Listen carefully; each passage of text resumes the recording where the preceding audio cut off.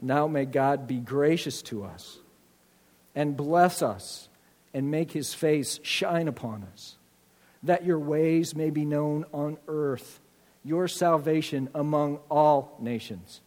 May the peoples praise you, O God. May all the peoples praise you. May the nations be glad and sing for joy, for you rule the peoples justly and guide the nations of the earth. May the peoples praise you, O God. May all the peoples praise you. Then the land will yield its harvest, and God, our God, will bless us. God will bless us, and all the ends of the earth will fear him. God, hasten that day. And may the preaching of your word now serve its great purposes in us, in your great plan for the nations. Give us ears to hear, we pray, Lord, in the name of Jesus. Amen. Well, if I begin to talk about Gucci and Calvin Klein and Ralph Lauren and Christian Dior and Prada, those of you who are amongst the uninitiated, those are designer brands. Those are luxury brands. The idea behind the 1 in 8 Americans who loves to buy luxury designer brands is that they get a better product. They get something special, something beyond the ordinary. But if you expand, I think, beyond designer or luxury brands to just certain quality brands, we find that a lot more than just about 15% of us are buyers. For instance, guys, if you're going to buy a lawnmower, nothing runs like a deer, right? Am I right? How many of you have the little North Face fleeced emblem on your fleece? It's everywhere.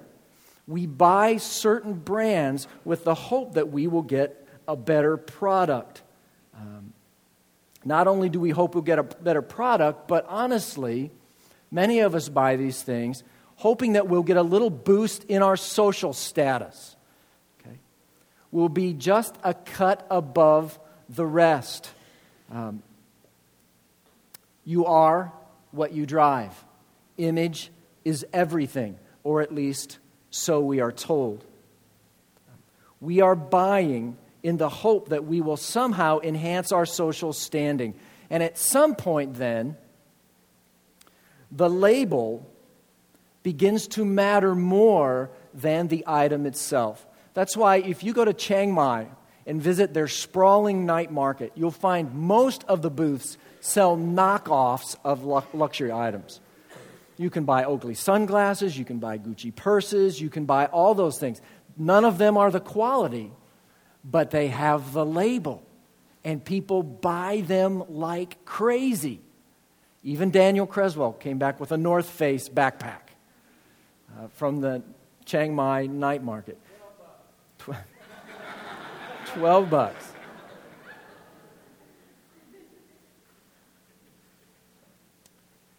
See, even though the quality is poor, we want to sport the label.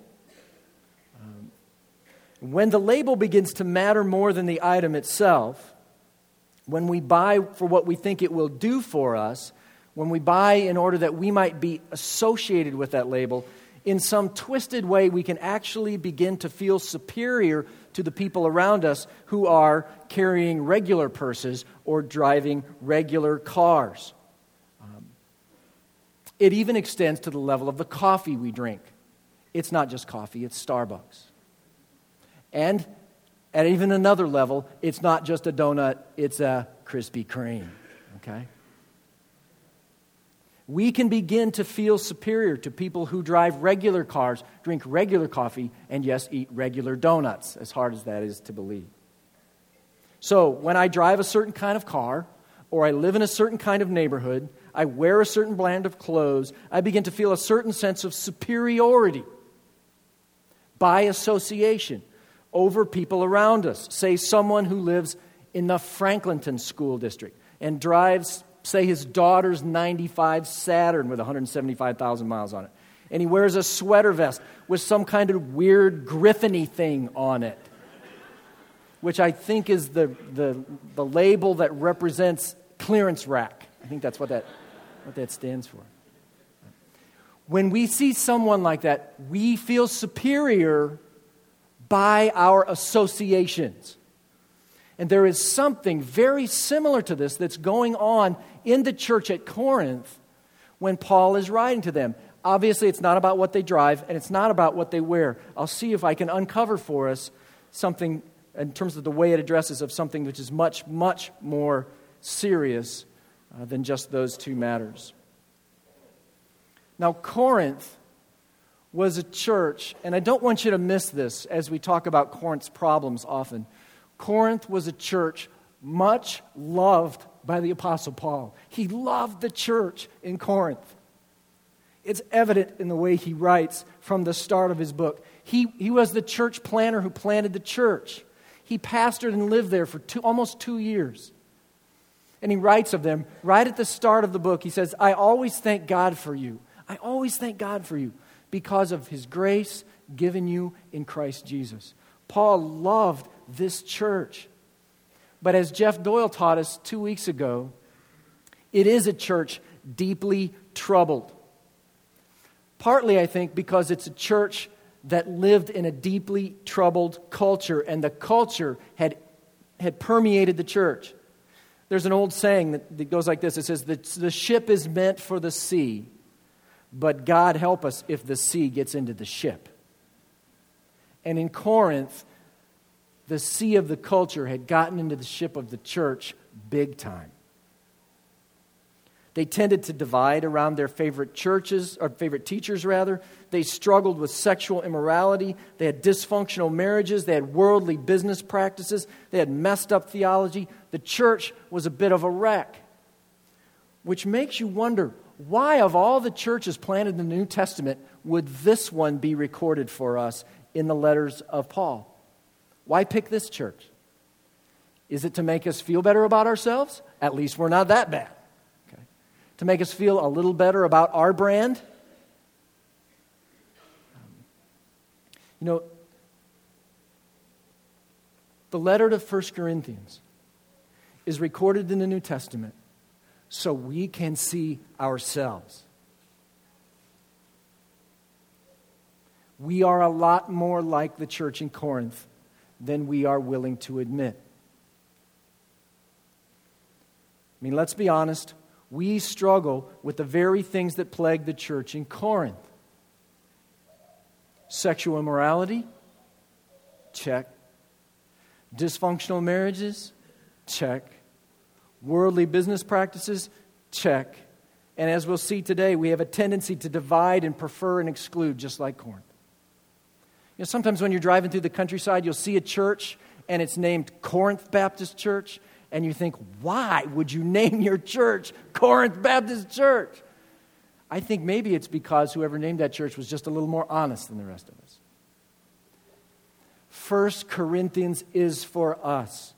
It's written for the people of North Wake so that we will see ourselves in our sin, in their struggles, and we will embrace the freedom that the one who loved us and died for us intended to set us free from.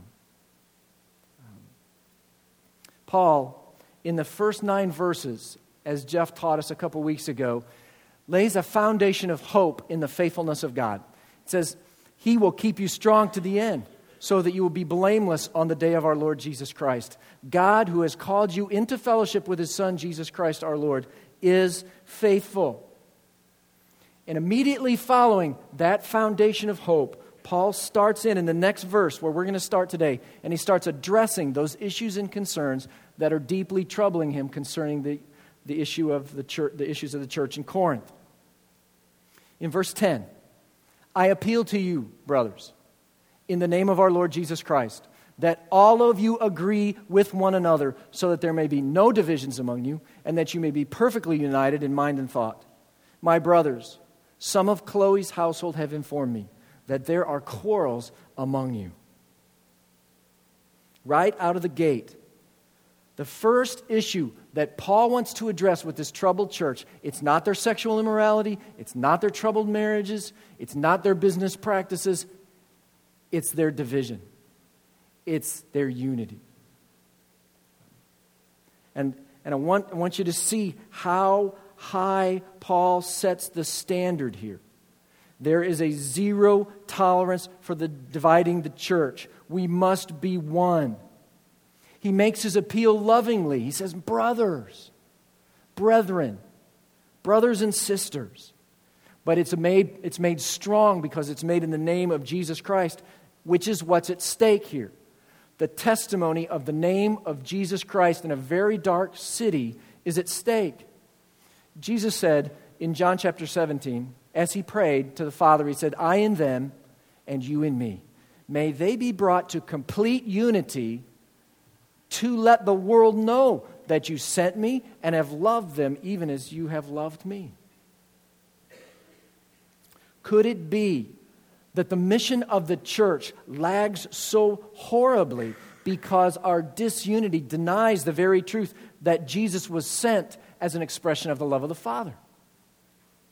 We spend so many times trying to strategize and figure out why we aren't good at evangelism, but rarely do we ask the simple, critical, essential question, are we united? Are we one?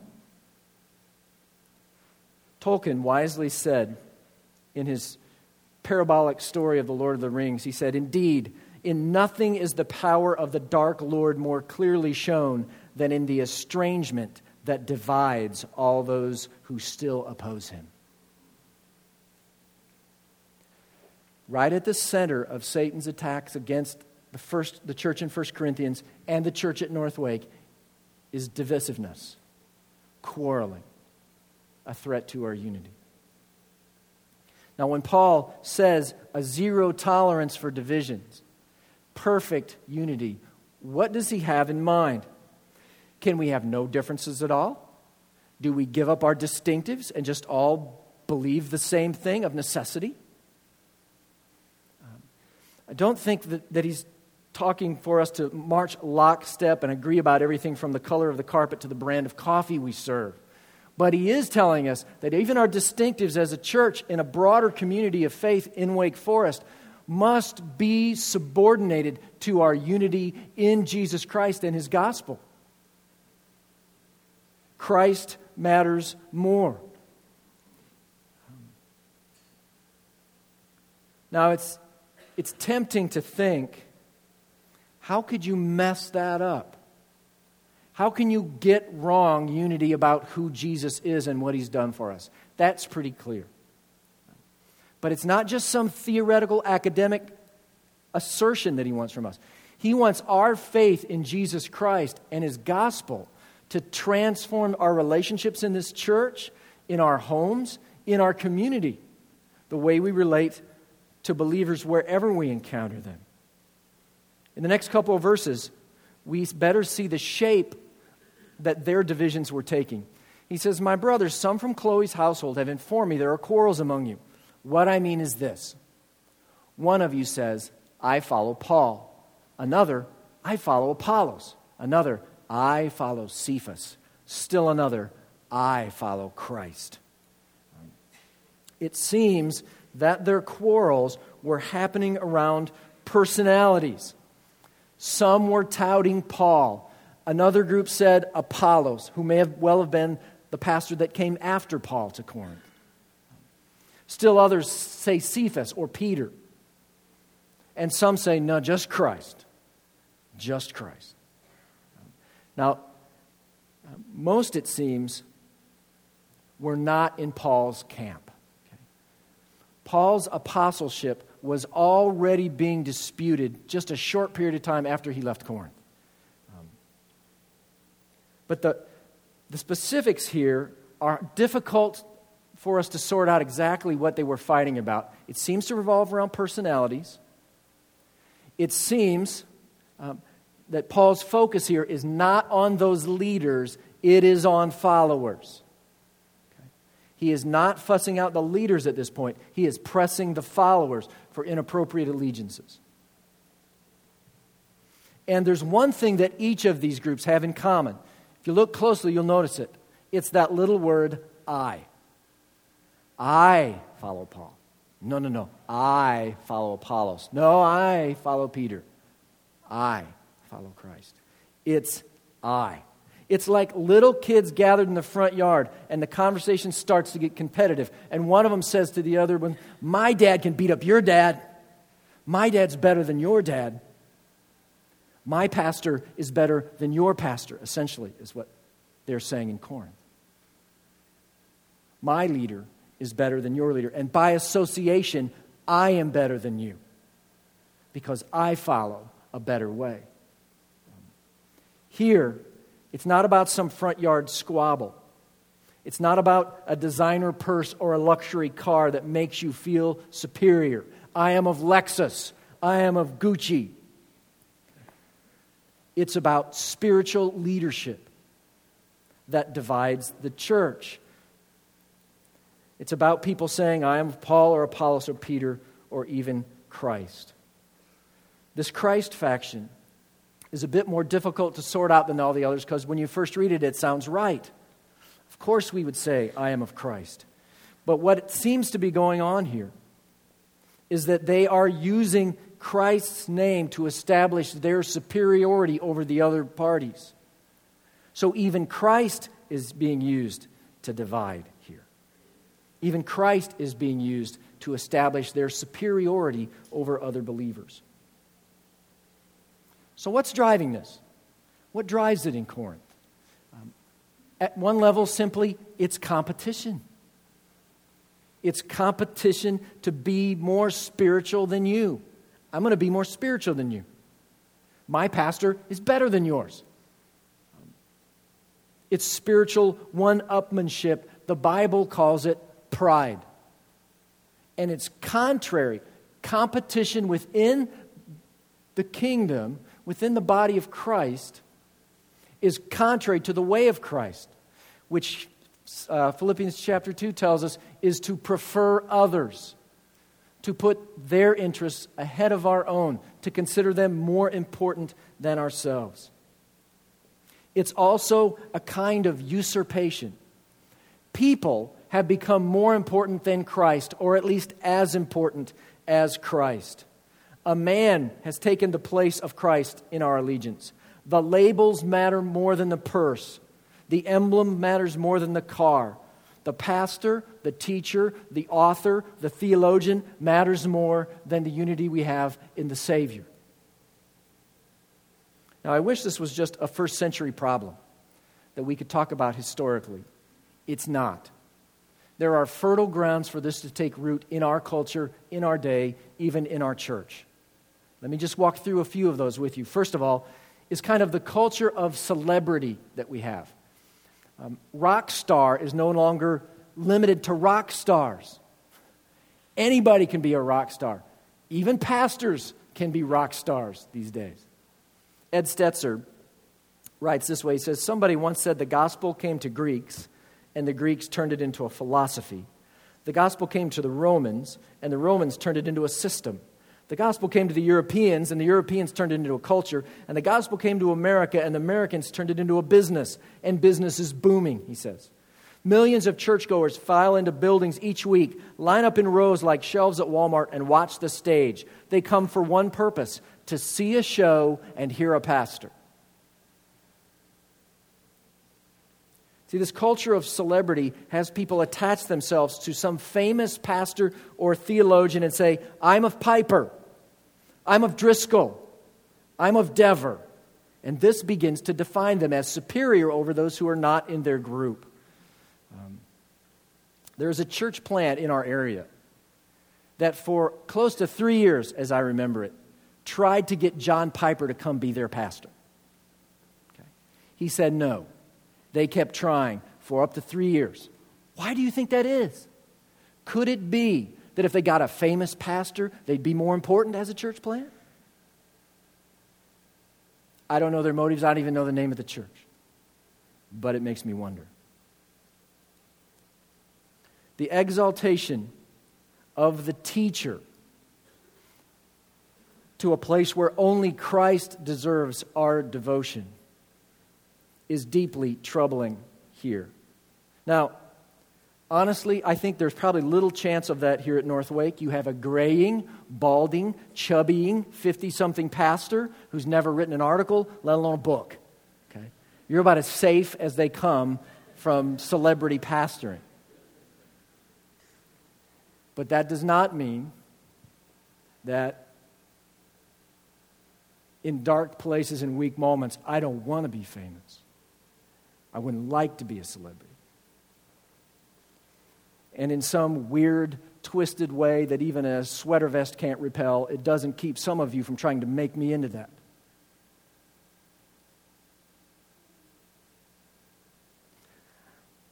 So it takes root even here. After 20 years of being your pastor, it can take root here. That's one of the 3 significant purposes for my sabbatical last year, was to wean you from my voice, that you would understand that the beauty here is Christ and His gospel, not my voice. There is a culture of celebrity in our land that is oozing into the church, and it's extraordinarily divisive at points. Another area is the matter of denominations. We have a multitude of denominations in our land, different stripes of Christianity. I remember when I first came here, I had a conversation with somebody, and they were trying to figure out what kind of church I was planting, which, of course, I'm planting a Christian church. That's the answer. But they wanted more, so they found out that we were Baptist. And they said, well, at least you're Baptist. Like it had been some tragedy if I was planting a Presbyterian church or a Methodist church or an Episcopal church. Look, we are happily Baptist at North Wake. Mostly. Okay. There's a few things every once in a while that drive us crazy, but mostly we're happy.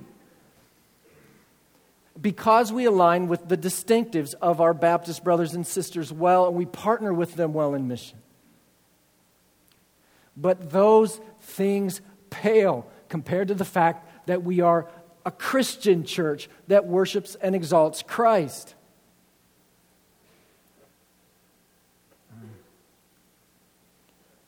For too many of us, what is secondary has become primary and divisive. Closely related to denominations are theological systems. People will describe themselves, especially when you're stone's throw from a seminary, they'll say, I'm Reformed. I say, well, I hope so. I'm a Reformed Christian. Or I'm a Wesleyan Christian. Or I'm a charismatic Christian. Or I'm a dispensational Christian. For too many, the adjective that goes before Christian really begins to go before Christian. It matters more. And it begins to divide.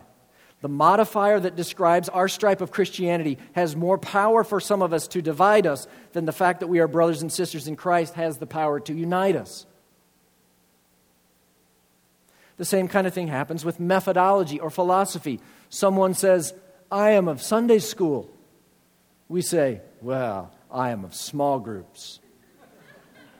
More biblical model. Someone says, I am of choirs. We say, I am of drum sets, guitars, and praise team. Way cooler. Okay. And it goes on and on. I am of congregational rule. Well, we're of elders. I wonder, do any of these things about our church ever make you feel superior to other churches? A little better? A little smug?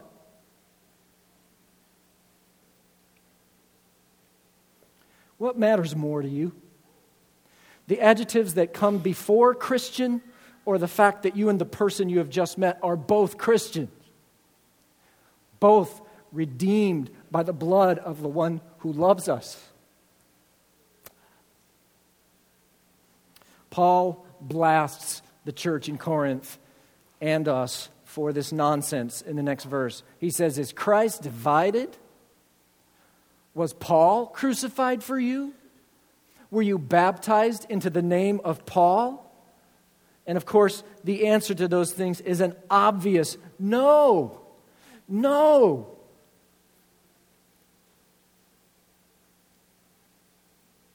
It's about Christ. It is supremely, centrally, always about Christ. Not our heritage, not our traditions, not our leaders.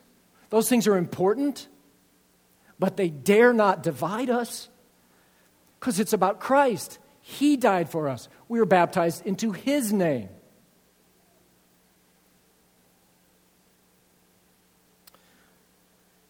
There was a missionary to India long ago that said something provocative in this matter. He said, talk about what you believe and you have disunity. Talk about who you believe in and you have unity. Now, of course, we must talk about what we believe and we treasure our distinctives. But they are subordinate to our unity in Christ. It's about Christ. It's not about your favorite pastor or theologian or professor. It's about Jesus Christ. So this morning, are you dividing the body of Christ by your prideful associations? Do you tend to exclude people who are not of your stripe? Do you think that your brand is superior? Does a particular leader or author or pastor or professor matter as much to you as Christ? If I left Northwake, would you? Are you dividing the body of Christ by your prideful superiority by association? Now, up until now, Paul has been pressing upon the followers, upon the members of the church in Corinth. That's why you're feeling so uncomfortable. Blame Paul, not me. But now he changes and he has something to say to the leaders by his example, not by his words. In these last 3 verses, he says, I'm thankful that I did not baptize any of you except Crispus and Gaius, so no one can say you were baptized into my name. Oh yes, I also baptized the household of Stephanas. Beyond that, I don't remember if I baptized anyone else, for Christ did not send me to baptize, but to preach the gospel, not with words of human wisdom, lest the cross of Christ be emptied of its power. What Paul is not doing here is running down baptism and saying it's insignificant. That's not what he's doing. He's doing at least 2 important things. He is clearly establishing his desire not to be head of any faction or group. Paul's going to great lengths to say, hey, it's not about me. You're not following me. It's not about whether I baptized you or not. That's not what it's about. The second thing that he's doing is clearly establishing the supremacy of the gospel, the good news that Jesus Christ came and died for the sins of men and women, and then rose from the dead on the 3rd day. That matters more than everything. That's the thing that all authentic Christians agree on. That's the things that makes all our differences, important as they are, secondary, maybe tertiary, or some other area way down the list.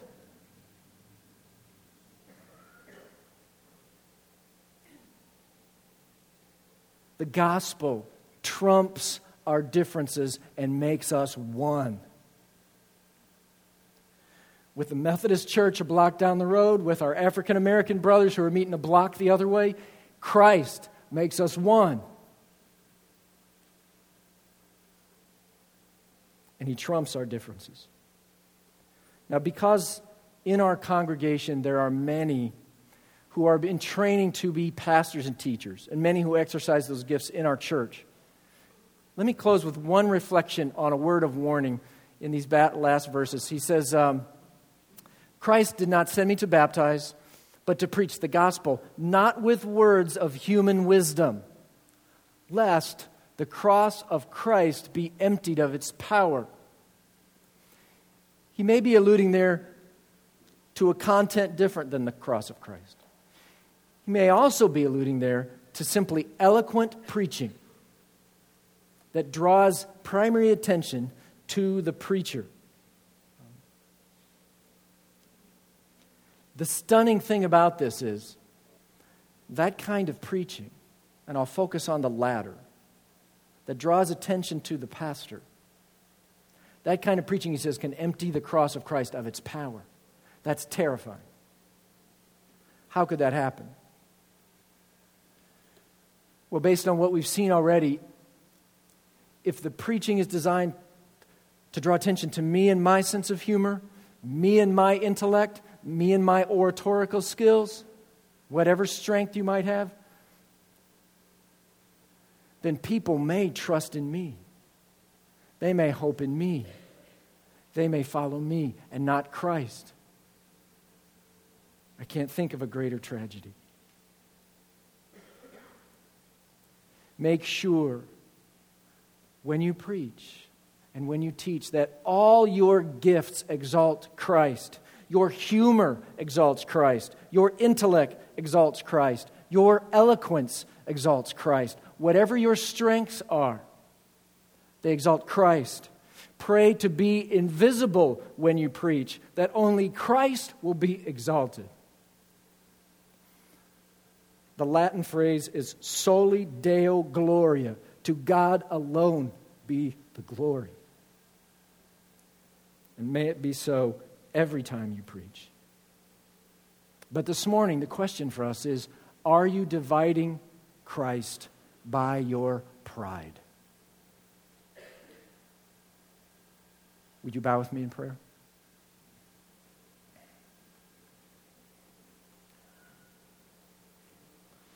Father, this is complicated, and it's hard for us to diagnose this darkness that creeps into our souls.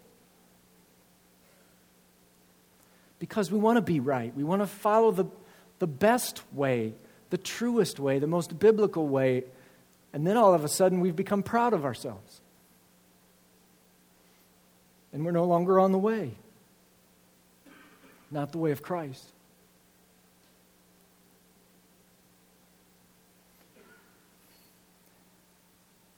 So God, I pray right now that you would bring to mind for each of us where it is that our pride may have been divisive and so grieved you. Where we've been full of ourselves or tried to gain status by dropping a name here or there, or by mistreating or ridiculing someone who is a brother or a sister in Christ.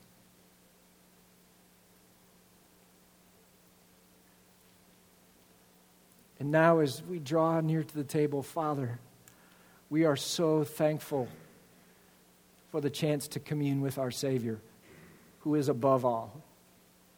We're so thankful for the opportunity to get grace for just such a time as this, our time of need, from Him. As we remember and we obey and we worship and we honor the one whose name we were baptized in, the one who was crucified for us, Jesus the Christ. For on the night on which He was betrayed, Jesus took bread. He broke it. He said, "This is my body. It's broken for you. Do this in remembrance of me." In like fashion, He took the cup and He reminded them that this was a new covenant that was in His blood that was to be shed on the cross the next day for the forgiveness of their sins. And He asks us to do this also in remembrance of Him.